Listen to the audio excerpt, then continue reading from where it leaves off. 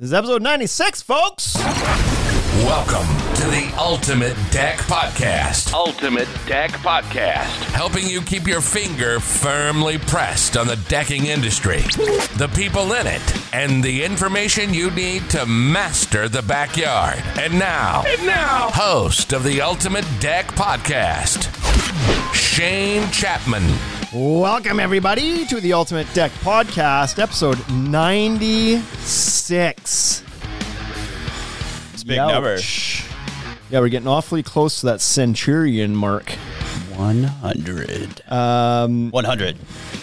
We started this a little bit later than we wanted to for a variety of reasons, but one of which was we had to get a big political discussion out of the way before we hit the record button between Bryce and I here. We were almost ready to start. I'm not sure I'm ready to let it go yet, but I'm sure fired up now. And You are fired up, yet physically tired now. I feel emotionally drained. Yes, because you hate politics. I just there's not a whole lot I like about it. Wade's not here. I don't care what stripe they are. They're all shitty. Yeah. That's my problem with it nowadays, is that they're all shitty. But anyways, I thought we could chat a little bit about the state of, so there's politics in Canada and then there's politics in the US, and they're both equally as frustrating, but they're the same. The US it's pretty wild down there right now. They're a little bit closer to their election though, right? So it's a little bit more fired up and there's a lot of other stuff going on. Yeah, they're ready to say anything. Right. But I find it funny that we're now we're lynching somebody for a haircut down there. Yeah. Right now, which I think that's good. That's good. That's where we're at in politics today. That's where we're Let's lynch you for your haircut. really taking care of priorities down there. Yeah, exactly, right? But that said, she should be lynched for her haircut. I don't think I've seen it yet. Oh God. It's just it's such a hypocritical move. Haircut? It's a hypocritical haircut? From the lady who stands on the podium the most, trying to keep everybody under control, to then go do exactly what she's telling you right not to do. Anyway, Nancy Pelosi. I want to see it. She's crazy too. They're all crazy. What you got? I don't know. How was your week? Bryce, we got biggest debates in the industry is what we're going to talk about when we get to it. Debates. We got some fun ones coming up, though, I think. We've thrown some ideas around for some podcasts coming up that I'm looking forward to doing because it'll be more fun. Let's get some life into some this. end-of-season lighthearted stuff. Lighthearted. So what do I got going on? I don't know. Things have really slowed down here in the last couple of weeks. So, and double that with my family being out of town right now means I've been working some late nights and getting some stuff done. Oh. I would be lying if I said I'm completely productive between 5:30 when everybody leaves and 10 when I go home, but I get a few things done in there. Extra stuff done. And I get a lot of TikToking done in there too. Right, exactly. Speaking of which, TikTok. TikTok. It's supposed to be banned. I saw a commercial for TikTok on TV. On the TV? On the TV. Get out. It was crazy. It was just a bunch of videos, like watching TikTok, but it was on TV. Steve Aoki. Strange. Old grandmas doing dances. I always find that weird when new medias use old medias to promote themselves. I guess it makes sense though. You're trying to transition people away from one media to the next. But so this comes up fairly frequently for us because this is my job at the Ultimate Deck Shop here is I do I manage the marketing and what we spend money on and whatever. And I've got my opinions about what medias work and don't, whatever. And Wade's 85, so he still thinks that magazines and newspapers are the best way to go about this whole thing. So he's always pushing me about radio. Let's hand out flyers. Yeah. My point, my stance on this whole thing is that everything works. Yeah. Everything works. I It's agree. just how well does it work and how expensive is it? That's the trick. It's not that there's any media that's dead. No, not at all. Right? It's who's your target though, right? Right. So can radio work? Yeah, radio works. Yep. Does TV work? Yeah, TV also works. TV works. Social works. Print works. Print works too, yeah. Yep. It's just how much does it cost to make it work?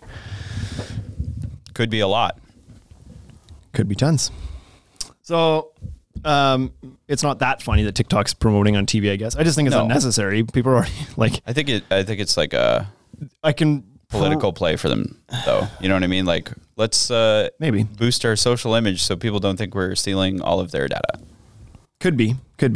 I just doubt that there's anybody that's sitting watching TV that doesn't have the app already that then sees the commercial and is like, now's the time. Getting on TikTok. Pwah. NBC said That's right. that I should own a slap chop and a TikTok. Oh, yeah. What if you use them together? If you made a TikTok with a slap chop, now we're talking. Now we're slap TikTok. Slap talk. Slap talk. Yeah. So anyways, we were sitting here trying to think like, what do we fill the first? We always have this monologue at the start. It's a monologue. Is it a monologue? It's sometimes. Well, depends. And we were trying to think like, what's happening in the world today we can talk about before we get into this. And like, it was just... It was so dreary. Cities burning, people dying, and COVID everywhere. It's like, this is... School's back. Oh my God. School's back. Let's make all our kids wear masks. Right? How do you feel about that? I'm not a super big fan, but...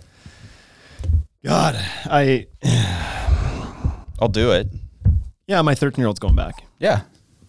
They have to go back. They have to go back. That's the important thing, in my opinion. They got to go back. Like, listen, here... You want to get into that? You'd be crazy to not go back here. Yes. Like, you can't have less cases than what we have right now in Regina. We have zero. Is the one guy healed? There was one healed. guy. He's good now? Okay, so we have 0 confirmed cases. Of course, that doesn't mean there's 0 cases in Regina. No. I'm sure there's a handful of people floating out there with COVID. I mean, we probably have it. Probably, but that's okay. But how when there's 0 confirmed cases, which means that there are 0 people sick enough to want to go get tested for it. Exactly. Then how do you justify shutting anything down at this point? They People, did. Like, there's obviously some people that are losing their shit over like, I'm not sending my kids back. Then when are you? Exactly. When does it stop? When does the If fear 0 stop? isn't the number for you, what is? Oh, they just keep moving the goalpost, man. Right? All the time. There's nothing we could do in terms of COVID to fix it. We scared people. And it ain't going away. That's the thing. So like, No, if people it's are, stuck. these people that are fighting that they don't want their kids to go back to school, I'm talking again in Regina because this is the safest place ever. Yes. Right now with this whole thing. If they don't want them to go back now, at 0, like I don't know what their end goal, what the end looks like for them, because this isn't, I think it's pretty well established. This is not going away. There's no like day where it's like, it's been eradicated in the world. December 25th, not 2020. So either in your current emotional position either means you are going to forever homeschool them or not. Exactly. And I could tell you, I love my kid. I do not want to homeschool her. You wouldn't love her anymore. That's why teachers get paid. That's right. So anyway, I think it's bloody silly. Like, they're gonna have to go out to school. Is it going to result in a big surge in cases? I don't think so. Is it going to result in some new cases? Yeah, there's going to be a few. Yeah. Does it mean we go from 0 to 6,000 in a month? Nope. I don't think so. Then we'd have a problem. Then we'd have a problem. So anyway, back to school is around the corner. It's Tuesday here is when things start after this weekend. And this weekend here is Labor Day, which is a Canadian holiday. Yeah. What is Labor Day? Do you know? Because I have no idea. Like, what's behind the day? It's the labor movement. It's it's unions are behind it. Union. I laugh, but I actually think it's a holiday for the labor movement, that's kind of ironic, isn't it? Yeah. Right. Is it? It's a holiday. Yay for working and jobs. But it's a holiday for... Have a day off. Yeah, exactly. Right? Don't work on that day, though. But why don't you wear white after Labor Day? Oh, that I don't know. What's that from? I don't know what the hell that's about. Is that a religious thing? Is that a religious thing? I feel like that's a religious thing. I don't think it is, though. Well, you can't wear white after... What is it? You can't wear white after... What? There's a religious thing about wearing white, isn't there? Your wedding? Fine, you don't eat meat after Easter, and then you also can't wear white, Yeah, I think. that's Lent. Yeah. I don't think that's white, though. But does that have to do with just getting meat stains on your white clothes? Oh, yeah, that's probably what it is. Yeah, okay. Yeah, I don't want to get the juice drippings everywhere. I assumed. It's barbecue season. That's why you can't wear white. That's why you can't wear white. Tailgating in football happens in September. Oh yeah. So don't wear white. It's just. Did you hear? It's not anything important. It's just a suggestion that you shouldn't wear white clothes when you're barbecuing. Yeah, when you're dripping stuff all over you. John Ryan's trying out for an NFL team. The whole CFL is. I know. Is he actually have tryouts though? Yeah, he's got tryouts. So I just read the other day that 90. I read this morning. 90 CFL players have opted out of their contracts to go take cracks at the NFL right now. No. 90. It's like that's obviously 2 teams. Yes, 2 teams worth. Everybody. Like, I don't know. But why wouldn't you at this point? Like if you for our American friends who don't give 2 shites about what we're talking about here right now, the CFL, but they should. There's probably a lot of names in CFL they recognize from college football and whatnot. There's some good football being played in Canada. But the reason for this all is the CFL had to cancel its season because of COVID, but they took a long time to make that decision. Way too long. It just happened like 2 weeks ago. They drug it on, tried to find some way to play out the rest of the season in a bubble. And in the end, it ended up all falling apart. Season got canceled. So I believe probably just as more goodwill than anything, the CFL said, okay, you know what, because this opportunity to play and make money is gone for this year now, we are going to allow our players, if they have legitimate NFL opportunities, to opt out of their contracts to go take a shot at the NFL. And then you can, if you don't make it, you can return for the 2021 season. And it's, there's an exodus. 90 players have opted out and have NFL aspirations. Do we even have a league next year? Yeah, who knows?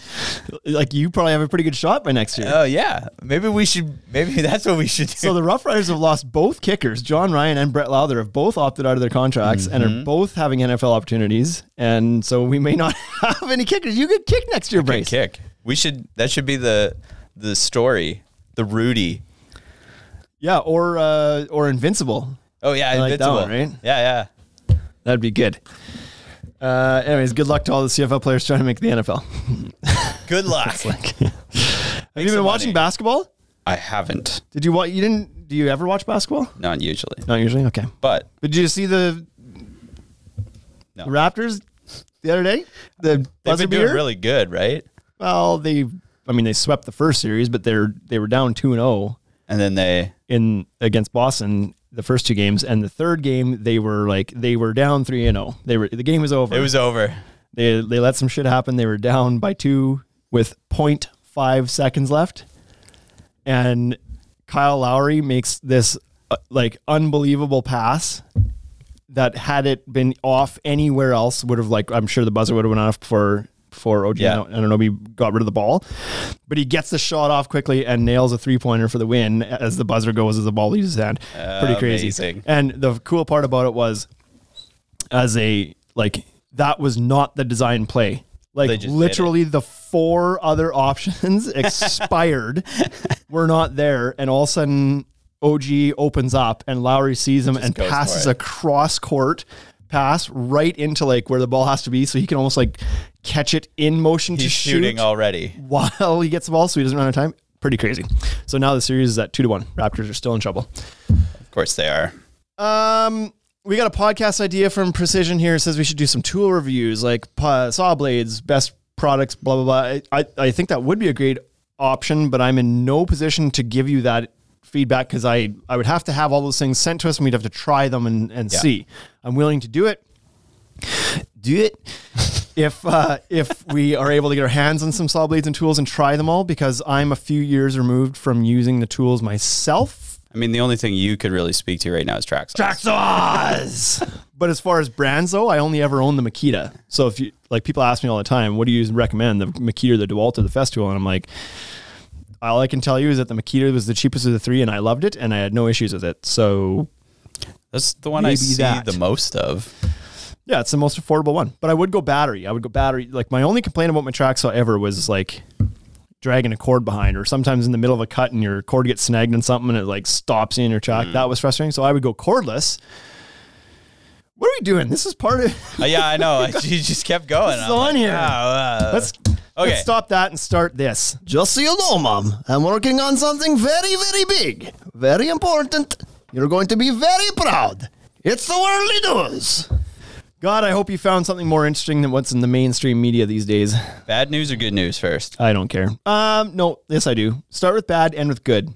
Because you've been dicking us last few weeks with the bad news ones at the end, and it's just like sets the tone for the rest of the podcast. Wife bites off husband's penis after he refuses to get rat out of bedroom. Hold on. How is that? When is this article from? How? September 3rd, 2020. Okay. Here, this is all fresh information for me, but I've got a lot of opinions about this already. Why did you? How hard did you have to dig for that? Where did you have to go? Not for mirror.co.uk. Remember when Lorena Bobbitt cut off her husband's penis? It was like worldwide news. Yeah. She became a celebrity. His penis became a celebrity. Yeah. Everybody knew about it. This lady bites off her husband's penis, and you had to dig to find it because there's so much crap going on in the world that this is not a story anymore. One cares this was about a story 15 years ago. Yeah, this is and it's not a story now. Abraham Masunda, 52, from Zambia, was allegedly attacked by his 40-year-old wife following an argument about a rodent. She claimed the animal was pestering her, and she bit his penis off. Oh my God, I've got so many questions. How? They're arguing about a rat in the house? A rat. How did she get in position to do that in the middle of an argument? I think they were sleeping. So the argument was over, and she came back with some revenge. That's what it looks like, revenge yeah. later. Yeah. God, the cops said that they were sleeping together in the bedroom. I wish that was the most messed up news in the world right now, but it's not even close. And she caused a major tear, sinking her teeth into his genitals. So maybe she didn't get it right off. Not clean off. I hope not. If you're going to commit to that. Yeah, I mean, you might as well go for it, right? like how hard do you think you'd have to bite? Oh my God. Like fairly hard.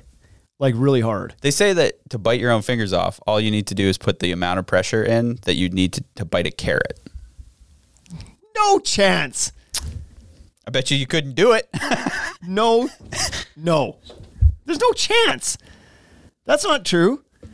You can't bite through bone the same as you can bite through a carrot. That's ridiculous. I don't know how we're ever going to find out. Where did you read this now? God, having us have you research these topics has put you into a bad place. It's put me in a bad place.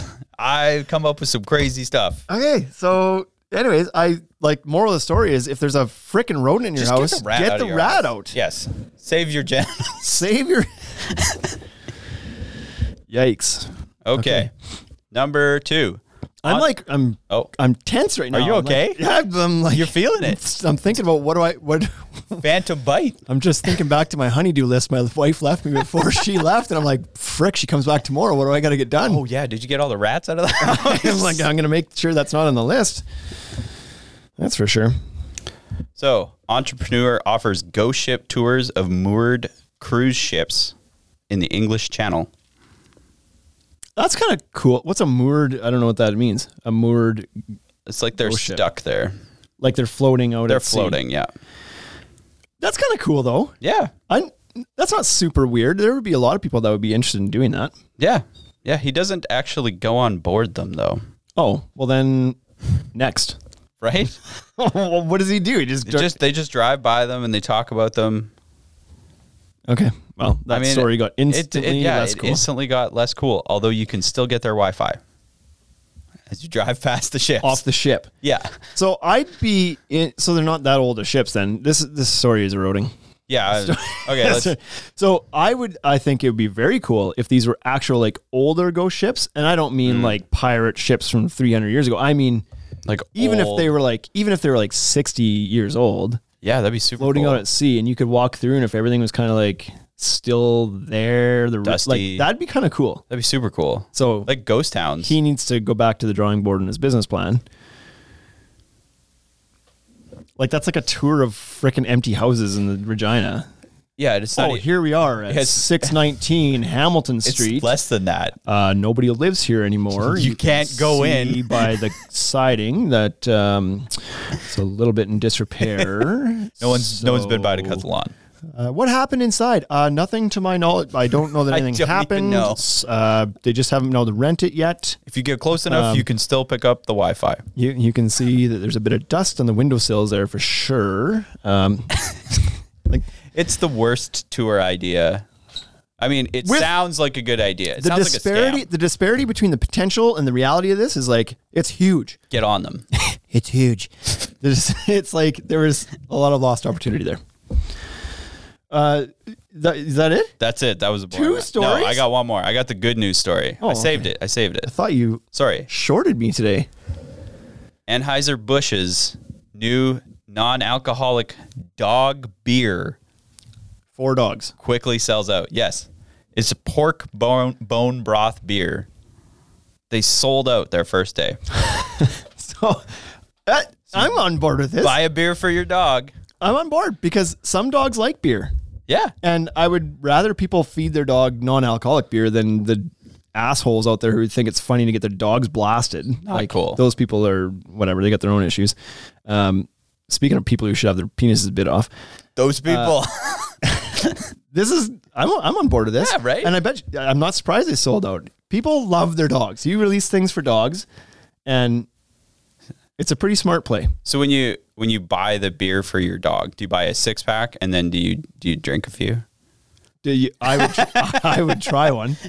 I would try one. It's made with pork, corn, celery, mint, turmeric, and ginger. Do dogs appreciate these seasonings? So I don't. I mean, dogs eat garbage. So Right. It's like, it's. I can really taste the subtle notes of mint. I think a lot of those are unnecessary. Those are human appreciations. The dog doesn't care. yeah, they don't care. But anyway, So maybe they're trying to make it palatable for humans, though, knowing right, that because I would try it. the owner, they're gonna try it. I feel like So I you don't wanna want buy it to some. be complete garbage. No, it's gonna probably. It's It's a decent move. Like when you go to Starbucks sometimes with a dog and they give you the little the puppuccino. puppuccino, just whipped It cream. makes you smile a little Yep. bit. And for people that love their dogs, are like, this is so good. I love coming to Starbucks. Tim Hortons gives you the Tim's does something for the Yeah, dogs they too? do. They give you like an old fashioned Timbit because it's just a Oh yeah, donut okay, yeah, I've seen that. Yeah, yeah, for your dog. yeah. Although the puppuccino is a much better move. It's got a better name, that's for sure. What do they have? Does Tim's have a fancy name for their donut? It's Tim Hortons. Timbit, like a dog bit. a dog nut. Dog nut. Back to the genitals. That's actually really appropriate considering how some people like jokingly say the word donut, dog nut. Dog nut. You're welcome, There Tim you Hortons. go, Timmy's. Drinking McDonald's coffee though. We're done with the news. Okay, fine. Are you okay with that? Yes and no. I enjoy the news. I enjoy those more than I'm going to enjoy today's topics. Oh no. So, buckle in. Buckle in. Because Here we go. Shane set up the greatest podcast ever. Should we talk about what we got going on? Should we give a teaser? You want to tease? Are we ready for that? I mean, we kind of just came up with the name yesterday. A lot has happened though in the last 24 hours to has. push this thing forward. It has.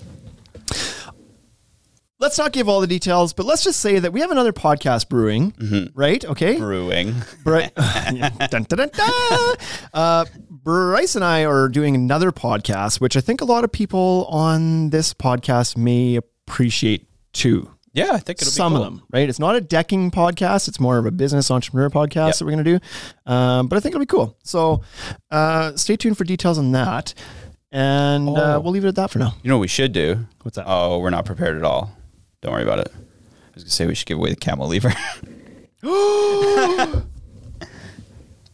We're not prepared at all. We'll have to do that some other way. We'll give that away. Okay, anyway, today's topic is we're going to talk about the biggest debates in the industry right now as it stands in 2020. Now, we did a podcast a couple months ago that was, I don't remember the name of it. It was something to do with controversial building practices.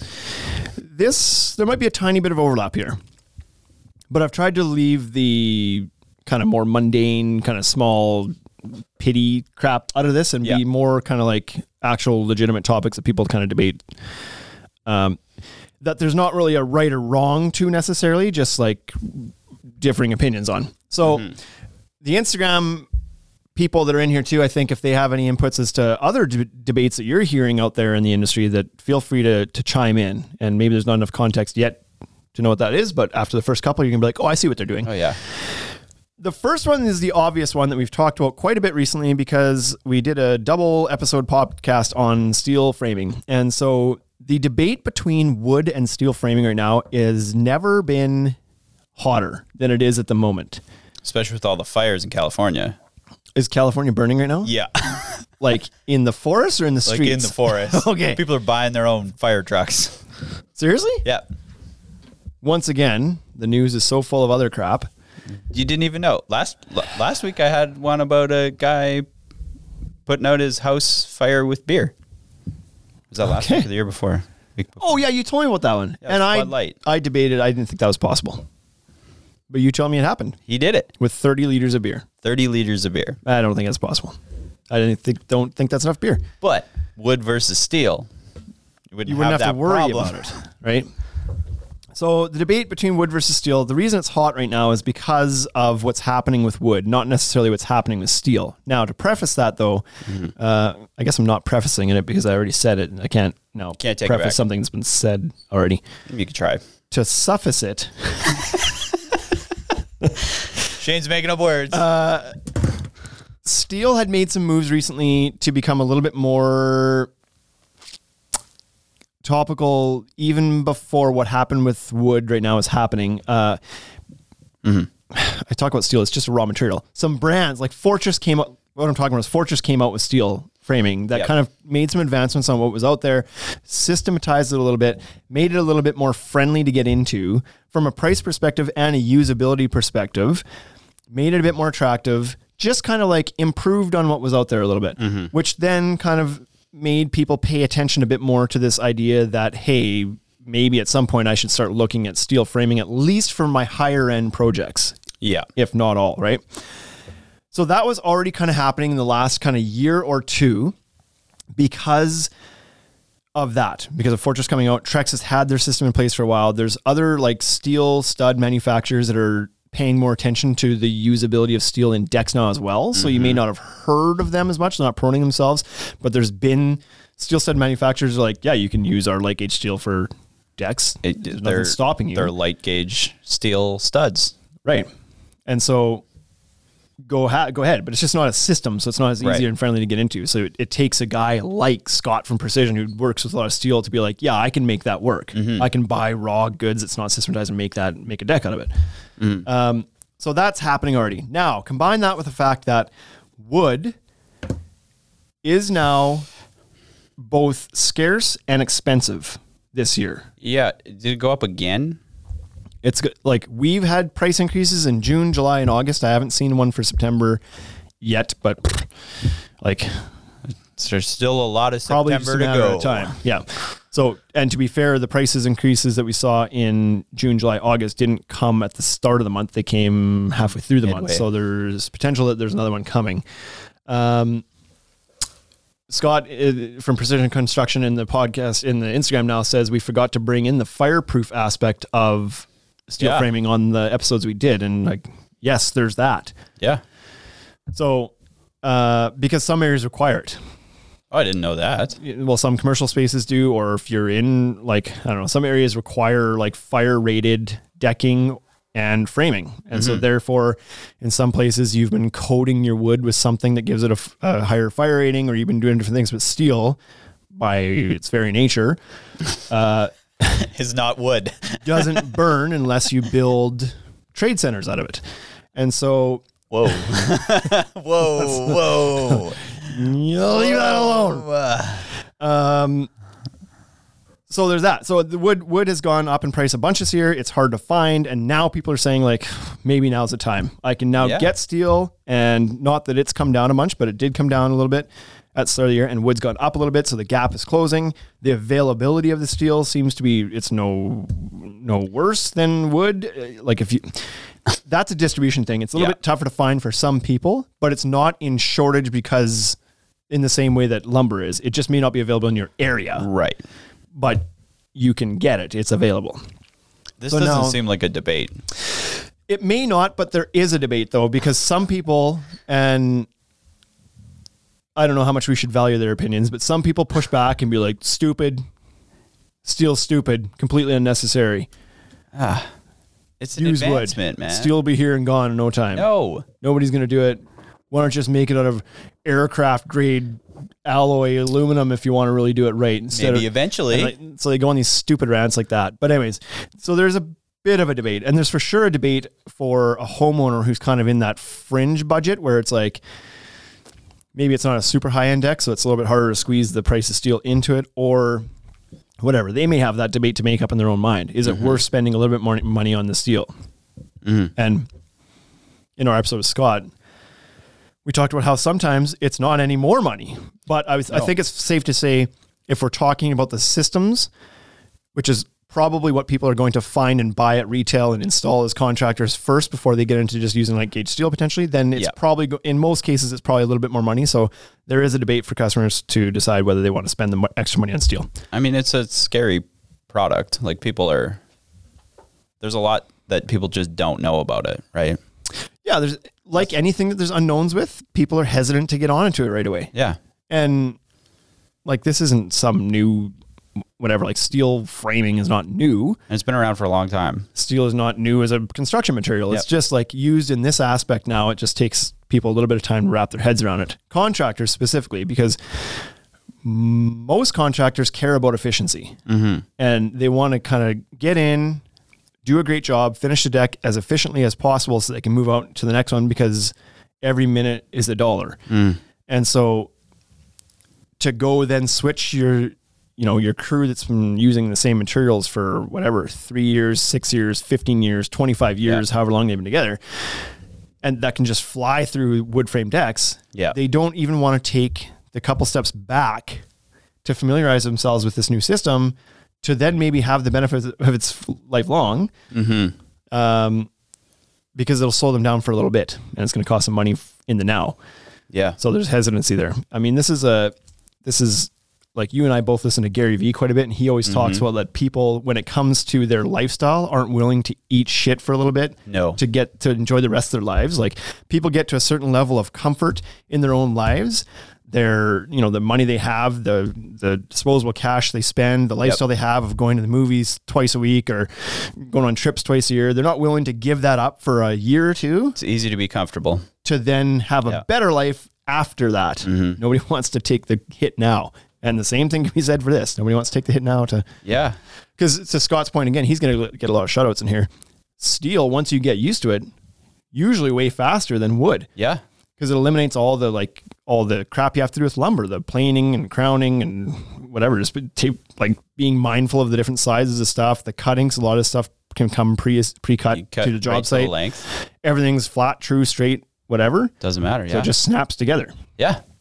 So are people worried? Like, do you think contractors get worried about like the versatility, like the ability to pivot mid-job with steel versus wood?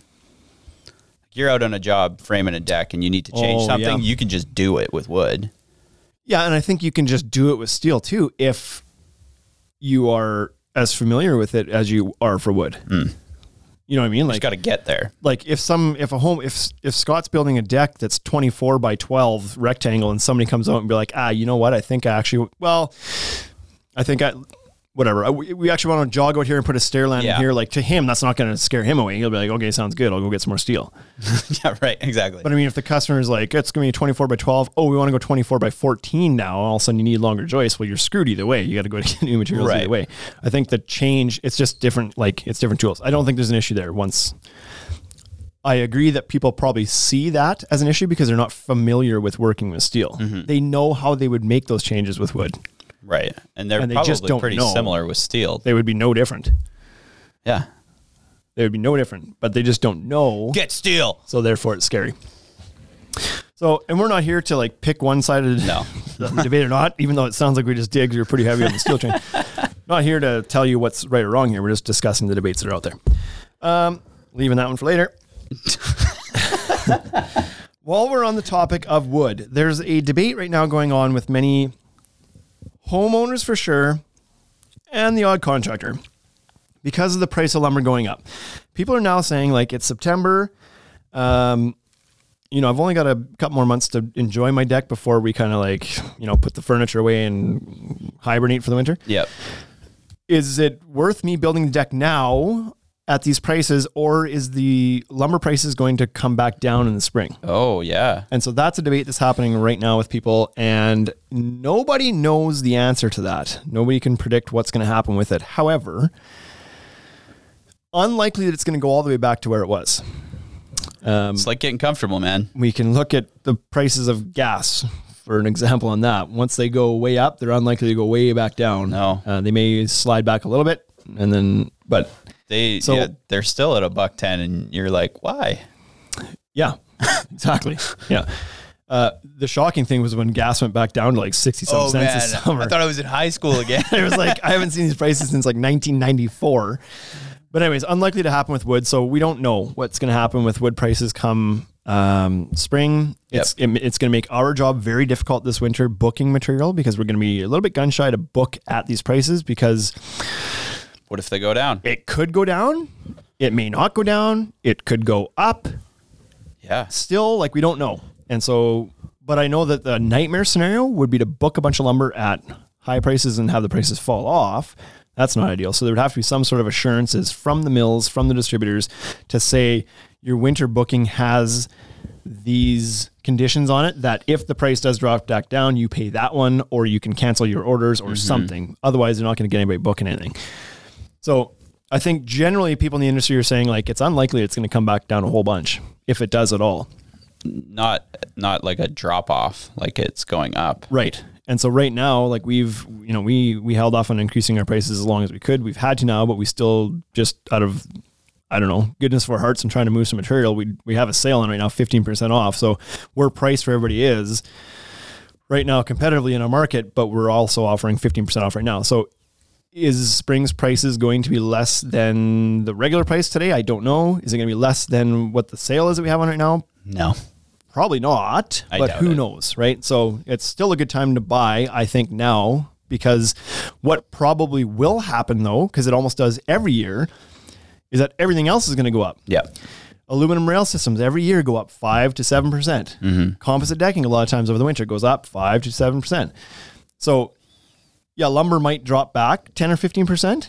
But if everything else goes up 5 or 10, and that's 90% of the cost, yeah, you're going to be on the other side of it and spending more anyway back in the spring. So I wouldn't be scared off of it at this point. Now, that said, some guys in the States are saying that they're getting 5/4 by 6 treated decking prices at like over $2 a linear foot US dollars. That's messed up. That's really high. That's super crazy. high. Our increased price right now is at $1.30 or $1.40, somewhere in there, Canadian per linear foot on 5/4. Wow. We started the year at 99 cents. So it's gone up about 40%, but it's nowhere near what some of these guys in the US are dealing with right now. So is that just because I can't find it? Like, is that just like a supply demand, like some guys hoarding it? And yes. So undoubtedly, like, the price increases that we've implemented, like, we're good guys, Bryce. We're really good guys.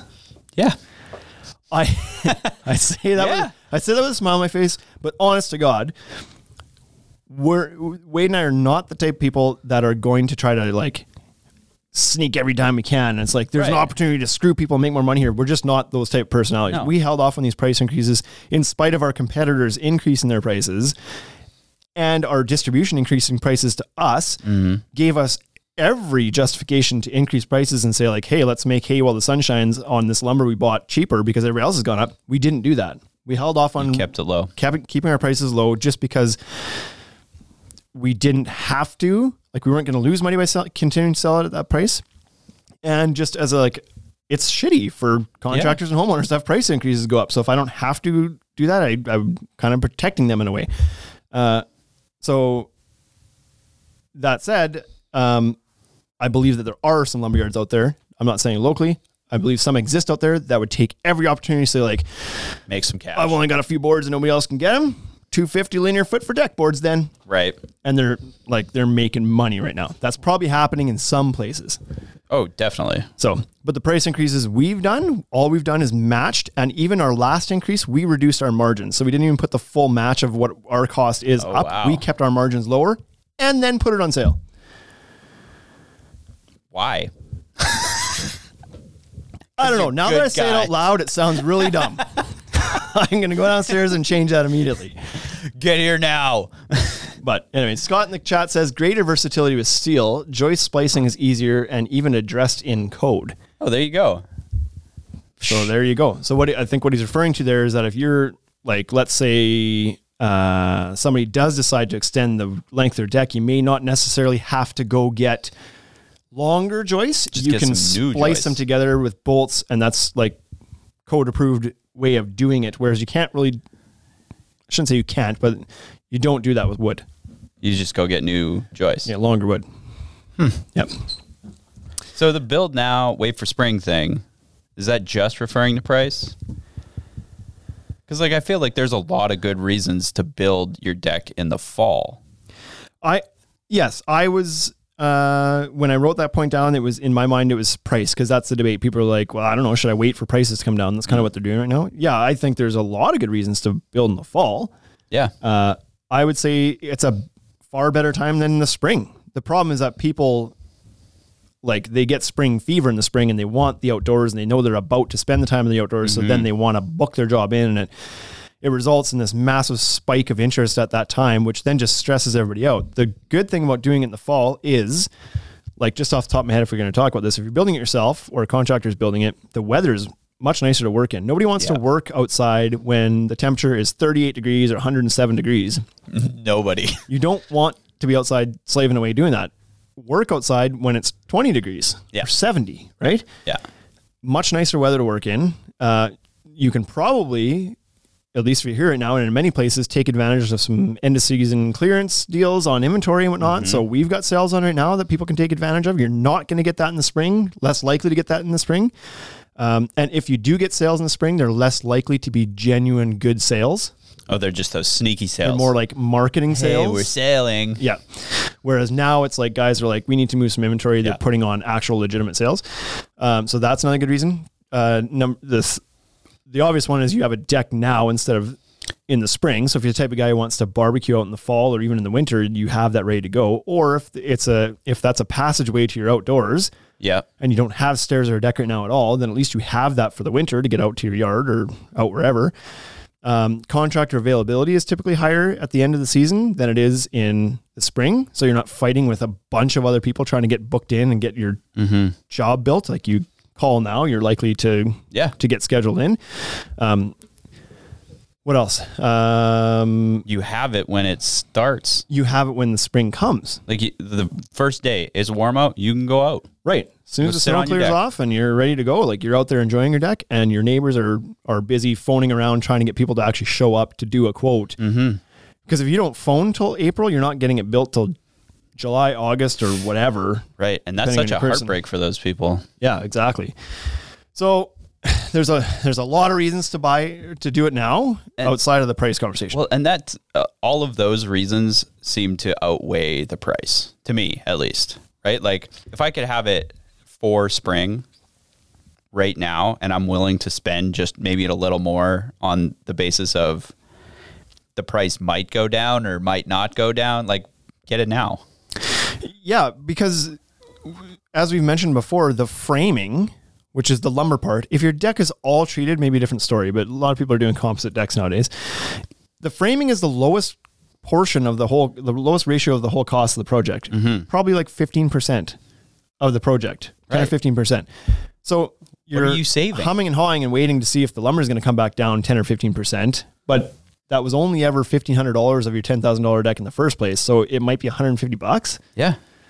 Is that $150 worth 3 months of? Or it may not be, waiting. Or it may continue to climb and it could be $150 the other way. Yeah. So, like, you're gambling over the price of the cheapest part of the deck, while risking that the other 85% railing and is likely to go up. Yeah. Goes up every year. So there we go. Okay, we got some comments here. Go. Precision Construction. He should just be like a host on this now. He's so involved. We should get him in here. even if the price comes down on wood, is the quality going to catch up from the rush to try and meet demand? So that's the other thing we didn't talk about, is that the industry shut down, the supply wasn't there, people weren't working, the mills weren't milling, the plants weren't treating. Yep. Stuff wasn't moving. So when things came back and the rush happened, they were trying to pump this stuff through as fast as they could. And this is based on zero research. I don't actually know this, but the hearsay out there is that they're trying to push things through the logistics chain faster than normal. And so people are saying, well, the quality of the lumber that's coming through is probably not as good. It's probably greener when it goes into treatment. It probably doesn't get treated as long. But these things some of them may be true and some may not. I do believe that they're probably reducing their requirements on the quality of lumber that's coming out. So if what your treated lumber used to be was, number 2 grade or whatever, I believe that the requirements to meet that grade have been loosened this year to fill some gaps. So take that for what it's worth. Your lumber may not be as clean as it once was. People are also saying they're noticing that it's coming in much wetter and drying out much faster. And that's probably just a result of the demand is happening so fast that it doesn't sit at the treatment plant out in their yard and dry a bit before it gets shipped to the dealer and then out. It's basically going out of the treatment plant, tarped, onto the truck, gone. There's just not as much dry time before it shows up on site. And so that could be playing into that a little bit as well. So there's that. Another comment here from Alexander Deck and Rail. Quality of wood is already trash. What do you think the true lifespan of wood is that's been produced in the past couple of years? And Precision Construction replies and says, all I know is that the lifespan can't touch steel lifespan. So this is a wag right here. It's a wild ass guess as to whatever. But I mean, the voice of the industry that we're all a part of has kind of hinted the fact that treated lumber doesn't last like it used to already before this year. Mm-hmm. People used to say you'll get 30 years out of it. Now people are like, you'll probably get 10, which is maybe 15, in some cases less. So we were already saying this stuff is younger growth stuff. It's not as tight. It's not as dense. Therefore it's more susceptible to rot and whatever else. That was already happening. Now we're talking about, well, has the quality dipped even further this year? Mm-hmm. Time will tell. Just trying to catch up, right? Time will tell. So 5 years from now, we'll see. But to Scott's point, not an issue with wood or with steel. Yeah. We're not having this conversation with steel. Steel is steel. Steel will always be steel. Always, right? Will always be steel. It'll never be a powdered version of steel.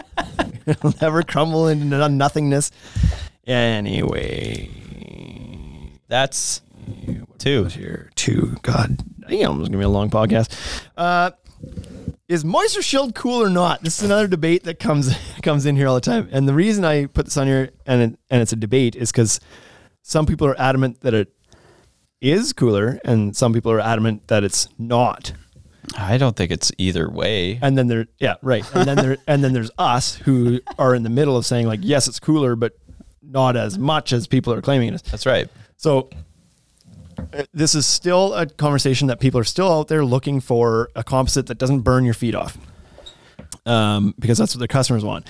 And so these conversations happen and people ask have you found anything that stays cooler? And inevitably somebody's going to pipe in there and be like, well, AZEK stays 15% cooler, and they're just regurgitating something that AZEK told them, or whatever. We've not seen that it's not happened. Doesn't really, we don't see that.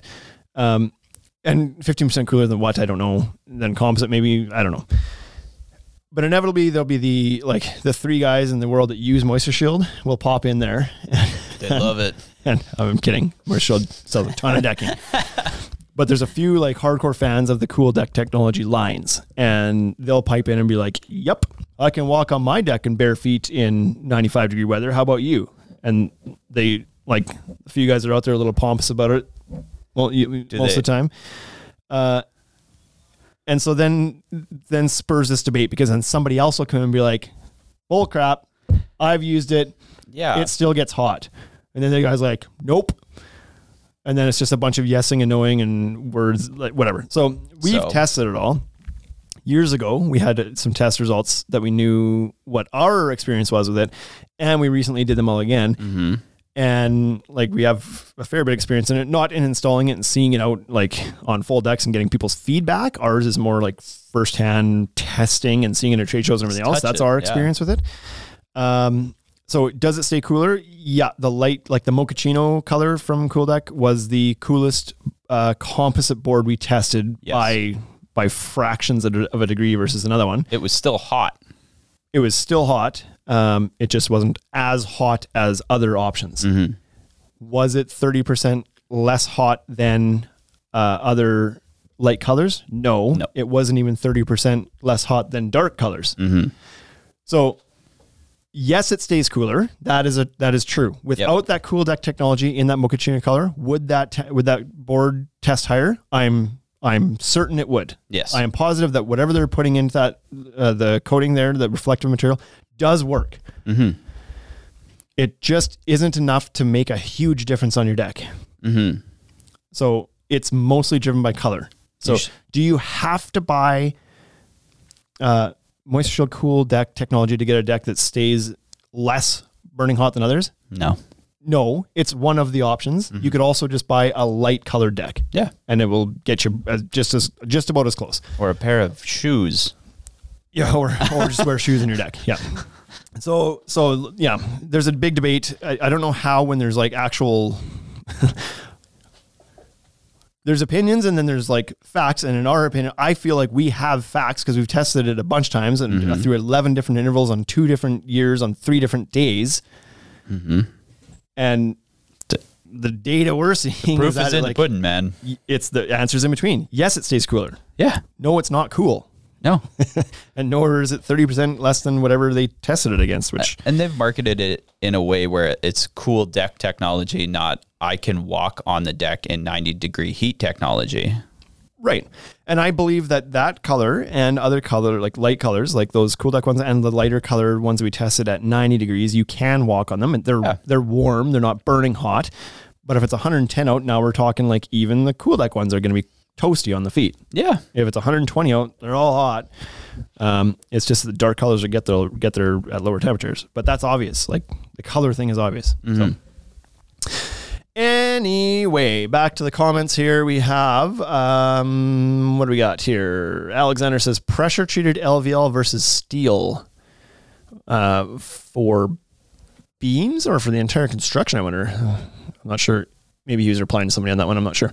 Newcastle Build says, we've been tearing out 5-year-old rotting wood decks for the last 5 years. Oh, wow. Wood's a dinosaur. Time to move on. Steel is easy once you embrace it. And Precision says, preach. Preach. So there you go. There's the kind of stuff people are experiencing. So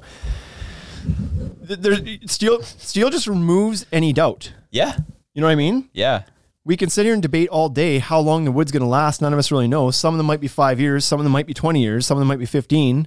But with wood, it was steel. There's no debate. It's not going to. Steel is just going to. It's going to be warranted for 25 years and then last beyond that. Yeah. Guaranteed. Yep. 100%.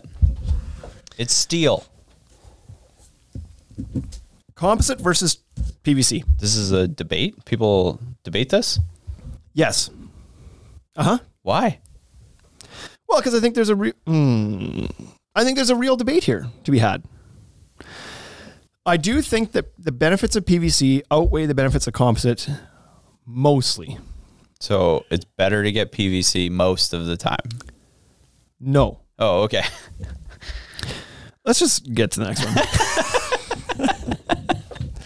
No.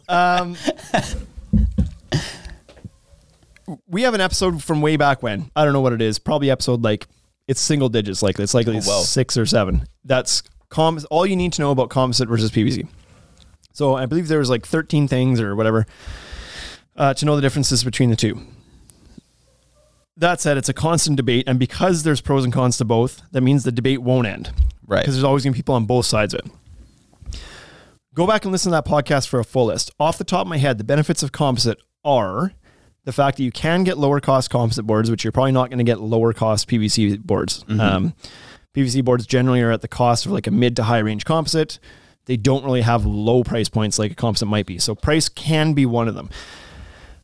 Density to impact. A lot of PVCs will dent easier than a composite because they're not as dense. Some brands are very good for impact. For example, like Veka deck is quite durable to impact as well. So like depends on the brand sometimes, but those Fiberon Promenade ones were.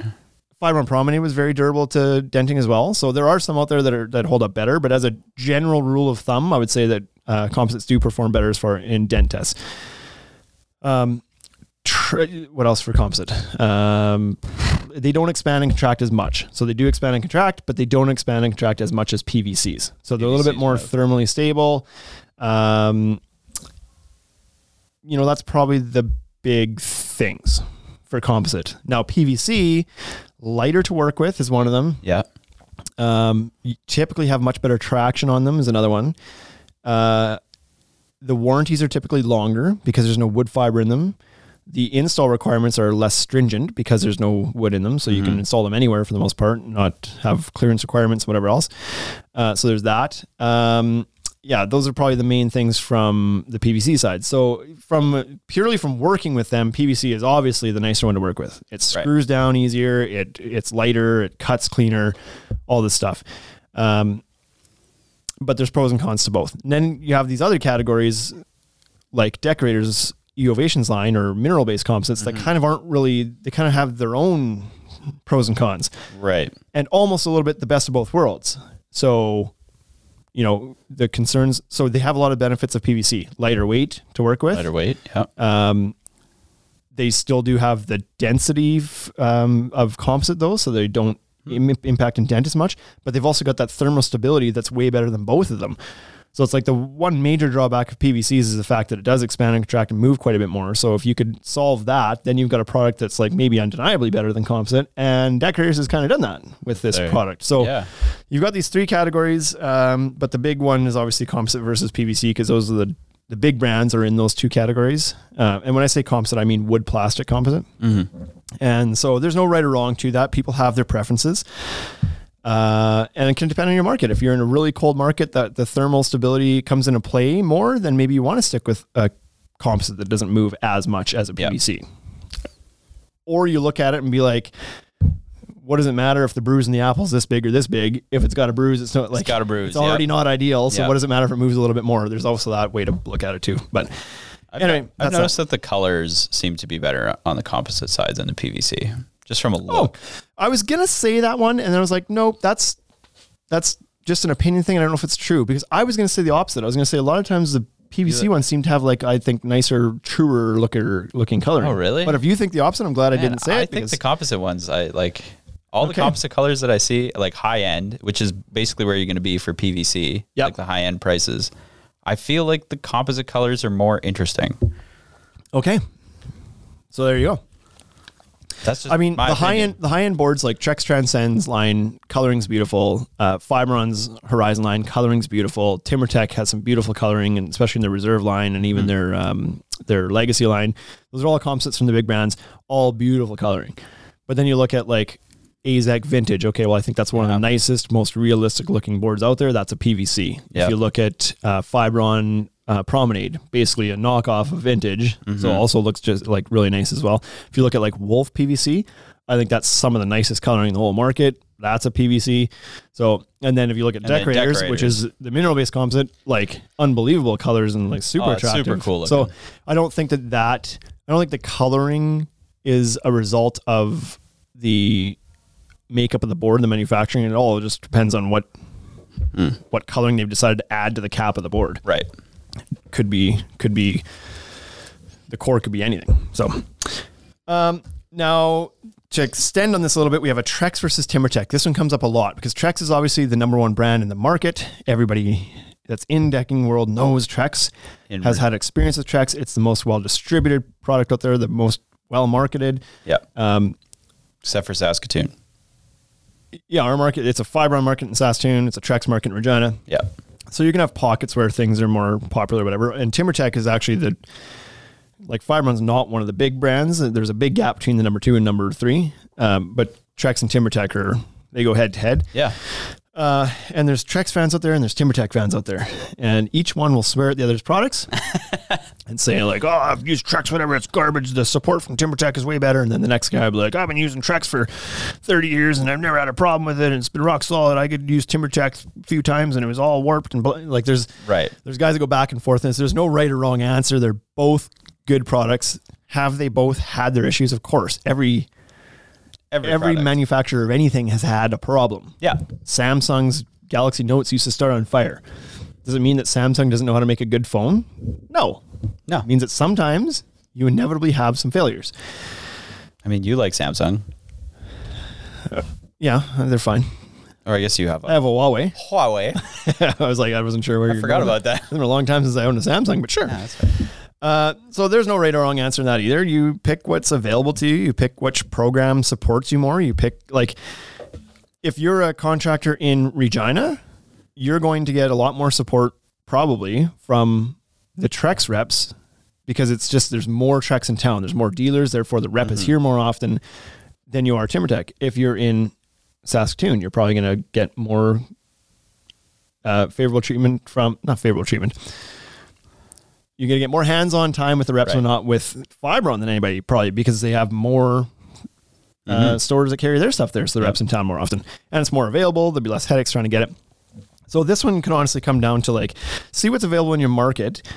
Where do you shop? What do they carry? They're both good products. They've both got their pros and cons. They both have good loyalty programs. So I'm not picking a side in this debate. They're both good. They're good. They both got good boards. I always tell people when people come in, the way our stores are organized, we've got the big composite brands kind of on the wider shelves in our stores, and then Decorators and Wolf on the like smaller shelves just because they're smaller lineups. And I always tell people that don't know these brands when they come in, it's like, and maybe I shouldn't use this, but I'm like, it's Ford, Chevy, Dodge. The flaw in that argument, shouldn't say that to people. The flaw in that argument is that people are like, which one's the Ford then? Yeah, exactly. I either want that one or I don't want that one. I'm just going to go with the Dodge board. You don't even have to tell me what it is. Yeah. So sometimes I stay away from that because like people get passionate about that. It's a silly joke, but I've also used the Coke and Pepsi. However, it's hard to pick a third in that fight. RC like Cola? RC Cola is like but I often say Coke or Pepsi too. It's like Coke or Pepsi, and people will be like, jokingly, they'll be like, well, which one's the Coke then? Because Pepsi's disgusting. Like the brand loyalty comes out, right? But that's what we're talking about here. Two really great brands, two big brands. Can't go wrong either way. Now the next one that pops up all the time, where I'm saying these are popping up is just in the community of like Facebook groups and Instagram and wherever else that deck builders of the world congregate. Right. The next one that's really starting to come up is now Trex versus Decorators. Again, Trex being the number one brand has the most number of brand loyalists, brand supporters, brand influencers. There's lots of them. And so they will sing the praises of Trex. Now, there is quite a number of Decorators fans that are popping up now. Contractors that have made the switch to Decorators from something else. They love it. They feel like it's the best product. They're now being vocal about it. So you've got these fans of brands out there playing both sides. And so this year, I would say I've probably seen that Decorators debate come up Trex more often than even the Trex and TimberTech debate, to be honest. And so, again, there are two great brands, great warranties, great programs. Trex is bigger. Trex is more available. Trex has solid programs. They've got price points at every line. Decorators does make a wood plastic composite as well as a mineral-based composite. The people that are like big brand fans of Decorators are there because of the mineral-based composite. Right. They may use some of the wood plastic too, but the benefits that they always talk about are with relation to the mineral-based stuff. What I heard from one guy, and I believe it was Adam Drova, who's in the Facebook groups, and I don't know if he listens to this podcast, but he'll appreciate his shout out now if he does. He put it very well the one time in a comment and said that basically Decorators, this new Decorator stuff, the Voyage, feels like the next generation of composite. So there's been generational changes. When composites first came out 15 years ago, probably 20 years ago now, time flies, hey? From the time we opened the store, we're 5 years later.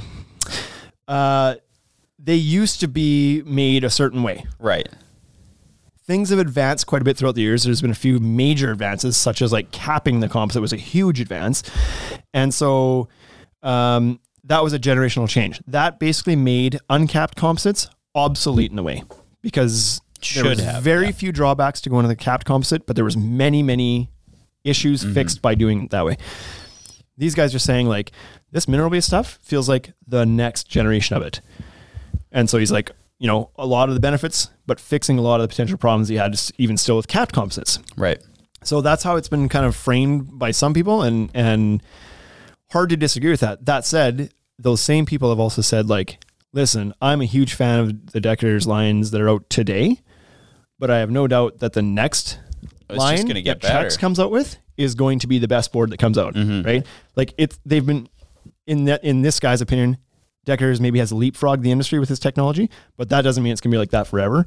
The other guys are undoubtedly working on something to improve again, right? So, yeah. I mean, it seems so. I was just talking to my 8-year-old daughter who, she's 8 and she's never seen a home computer. Really? Doesn't even know what one looks like. Think about that. That's how quickly. Like not even a laptop or like a desktop? She's seen a computer? laptop. She's never seen a desktop. Like a desktop computer. That makes sense. Right? I don't know that my 13-year-old would even. But then I told her when we were younger, we didn't even have internet. Isn't that mind-blowing? Yes. I remember getting dial-up internet, simpatico dial-up internet. Game changer. I saw somebody post on Facebook today. They posted it was like close-up picture, so you couldn't see what it was, but it was a page from a TV guide. Oh man. And it basically like comment was like, if you know what this is, like you're old, the kind of thing, right? You're really old. And I forgot about TV guides, but I saw that and I was like, oh my God. It was like, it flashed me back to like, I don't know, age 5 or 6 at my grandparents' house. Cause we never had TV guides in my house, but my grandparents always had the TV guide. Yeah. And when it was time to like find something on TV, you flip through the book to find out what time on what day it was on and what channel it was on. Yeah. Through a freaking paper book. And I forgot about it, but that was like instant flashback. I was like, holy smokes, can you?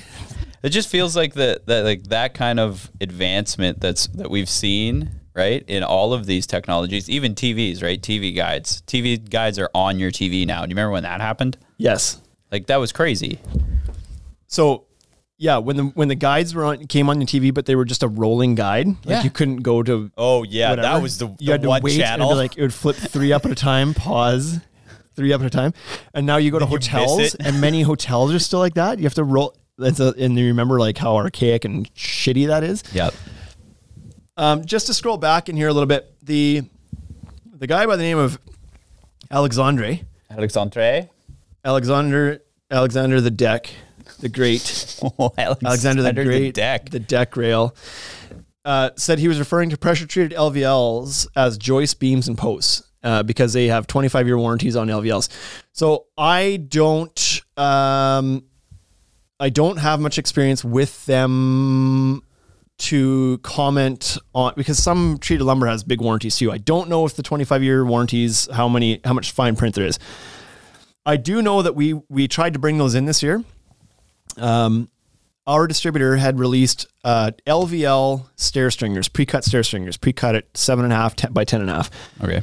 Pre-cut 1 to 10 rise to 10 step stringers. And so we brought those in. They're pre-cut. The reason we brought them in is because LVL's perfectly straight, no checking, no twisting, no warping. They can sit outside in the sun, and they're like, because they're basically thick sheets of plywood, right? Oh, okay. Yep. And so they're great for stair stringers for that reason. And what we asked the distributor of those at the time, I think they're made by Plygem, but the distributors, our lumber distributor, was, can we get these in blanks, like not pre-cut? Because our contractors don't like using pre-cut stringers for obvious reasons. They'd like to cut them custom for every job. So can we just get the 2x12 right LVLs pre-treated, stocked? And they looked into it and they came back and said, yep, here's the pricing. We ordered them in 12-foot and 16-foot lengths, 2x12, and never got them. So like the lumber year, I don't know why we didn't end up getting them, but I remember checking back in halfway through the year and then being like, oh yeah, we never got those in. So we were hoping to take a run at them this year. Not so much used for joists necessarily, but probably used for beams and used for stair stringers. And they'd be great in those applications. Would they be cheaper? No. Than lumber? No. No? They'd be a lot more. Would they be cheaper than steel? No. Oh, wow. So why would you use them? Good question.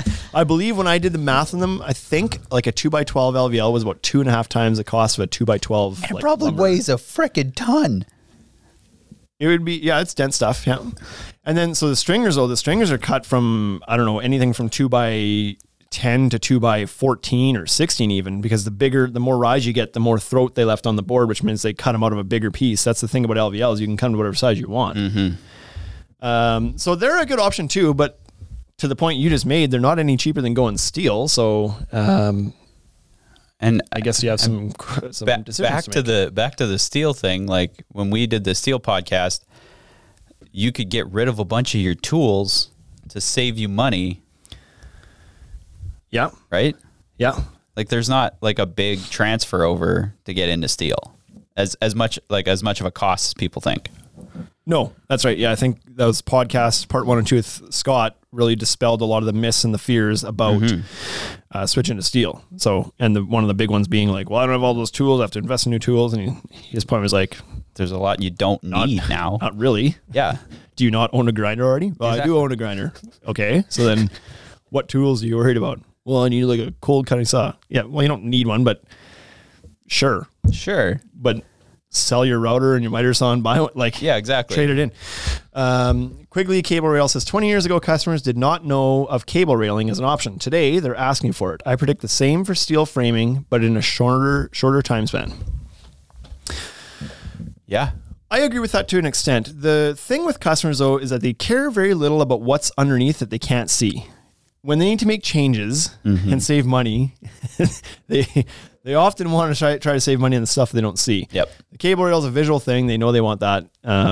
Easier to sell that because they can see it and appreciate it daily. Whereas the stuff that's underneath their deck, they may not be as passionate about. But certainly the awareness of steel framing as an option is going to increase only as the dealer presence increases, because in spite of what many of us think that are in the industry and passionate about it and research stuff, average Joe is not going to be exposed to steel framing until he sees it at the stores. Well, and the price comes down in comparison. And the price comes right? down. Like for they may systems. do some online research and shopping and maybe might come across it at some point that way.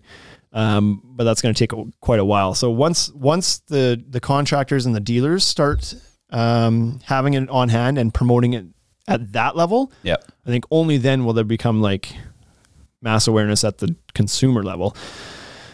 And my point the other day I made in one of the posts was, I don't know that we're ever going to see steel take over the entire market. Lumber's always going to be there. Steel will make a pretty good sized dent in the higher end market. The premium, that's premium where it market. should be. Yeah. But somebody who's coming in to build a pressure treated or cedar deck is not going to do that on steel framing. No. It's just not going to happen. Even a budget composite deck, probably unlikely it's going on steel framing. So there's room for both, probably. Scott from Precision Construction says, Quigley, you're right. 2 years ago, people were usually surprised when I talked about steel. Now people contact me because they have researched and want steel and know that's what we do. Yeah. So yeah, there you go. His calls would be skewed, I'm going to say, because he's only going to get the calls. He's going to get the calls from the people looking specifically for steel because he's the steel guy. They've already found it. Right. They research steel, they're going to find him. The average deck builder down there is probably not getting as many steel calls as Scott would be. But regardless, it's undoubtedly growing, as we talked about at the start of the show. It's undoubtedly growing its awareness quite a bit this year, at least within the industry, and that's going to filter down to the homeowner as well. Yep. The last one. Frick. I don't know how we do this sometimes. How does it always get to an hour? It's like we can't do them less than an hour and 20 minutes now. Doesn't happen.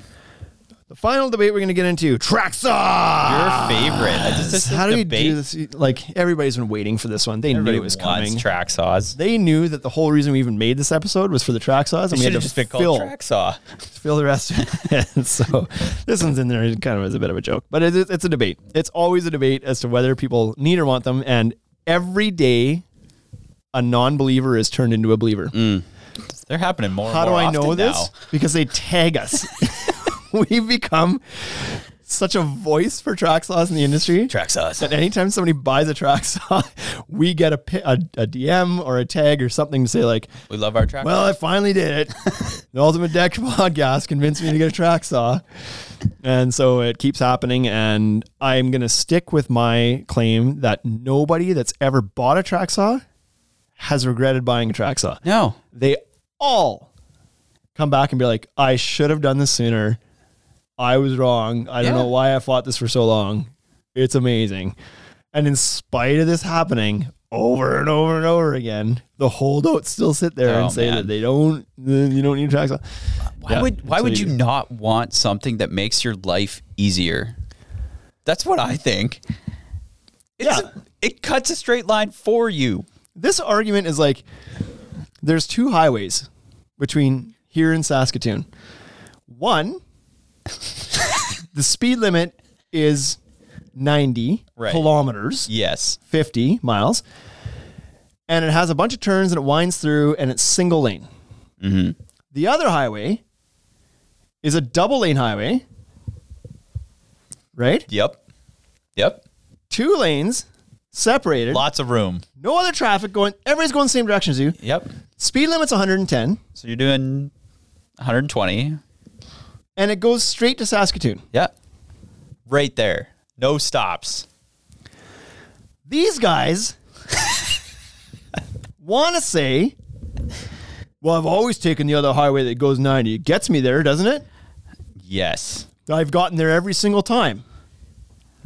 That's a true statement. Nobody's arguing that it will get you there, and it's probably worked for you for 30 years. You've always taken the highway, but they built a new highway that'll get you there faster, right? Safer, in less time.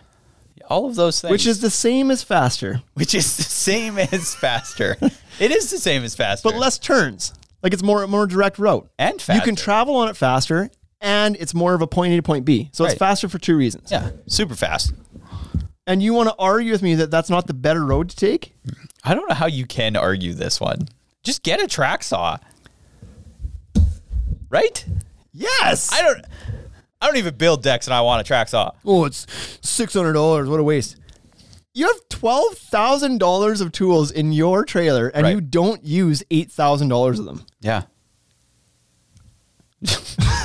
You'll use a track saw every time. In a month, you're going to go buy another combo kit from DeWalt and Makita just for batteries. 8 tools in it, 4 of which you already have the tools and don't need them. So you can get some more batteries and have an extra set of drills around in case whatever. And that temperature gun. And it's going to cost you $1,200 and you still won't buy the track saw. Frickin' guys. So like, is the whole debate about track saws is that they can cut a better... How could you cut a better than straight line? You can't. Exactly. You just have guys who think they can. But you can't. You can't. Even if you could cut a straight line, this makes it easier. This is literally somebody claiming that they can take a big roll of paper and draw a straight line better than somebody with a ruler. It's exactly that's the argument. Perfect analogy. Because that's all it is. Can you draw a straight line freehand? No. Ish. You might have a super steady hand. Yeah. You can snap a chalk line as a reference, and then you can draw your line, and it'll be pretty darn straight. So you just added Some another people. step. Snap that chalk line. Some people. But if you get down and eyeball it, it ain't gonna be that That's straight. right. That's or you can snap out your meter stick, your yard stick. Remember those? Your yardstick. Boom. Done. Done. Perfectly straight. Way faster. Anybody can do it. Anybody can do it. I don't even know how this made. Yeah, but I've been drawing straight lines freehand for 30 years. Okay. Yeah. Anyway, Has nobody piped up about track saws? I don't know. I got lost there for a This was minute. in the track saw war.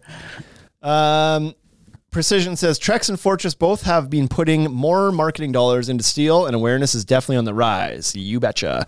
Newcastle, I have done many pressure treated decking, hardwoods, and cedar over steel frame. Interesting. There you go. I mean, he's committed again to doing only steel framing, I think. It depends on how you sell it.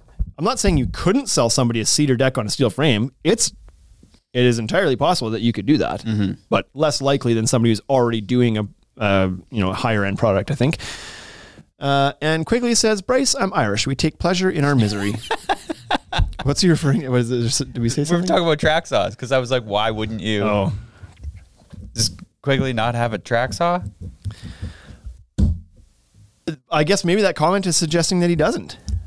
And I thought we were friends. Yeah. I thought we were friends with Quigs. Not anymore. Jeez. Okay, that's it for me. It for you? You good? Let's go. Let's get out of here. And new podcast. We should probably have that up in a week or two. Maybe we'll get something up. Yeah, we'll get something up. Should be good. Week or two. We'll tell you more about that as details emerge. Thanks for tuning in. You've been listening to the Ultimate Deck Podcast. Ultimate Deck Podcast. Brought to you by the Ultimate Deck Shop. Shop with us at www.ultimatedeckshop.com or check us out at all the social networks we can keep up with. Hit us up for any collaboration or sponsorship opportunities. Thanks for listening.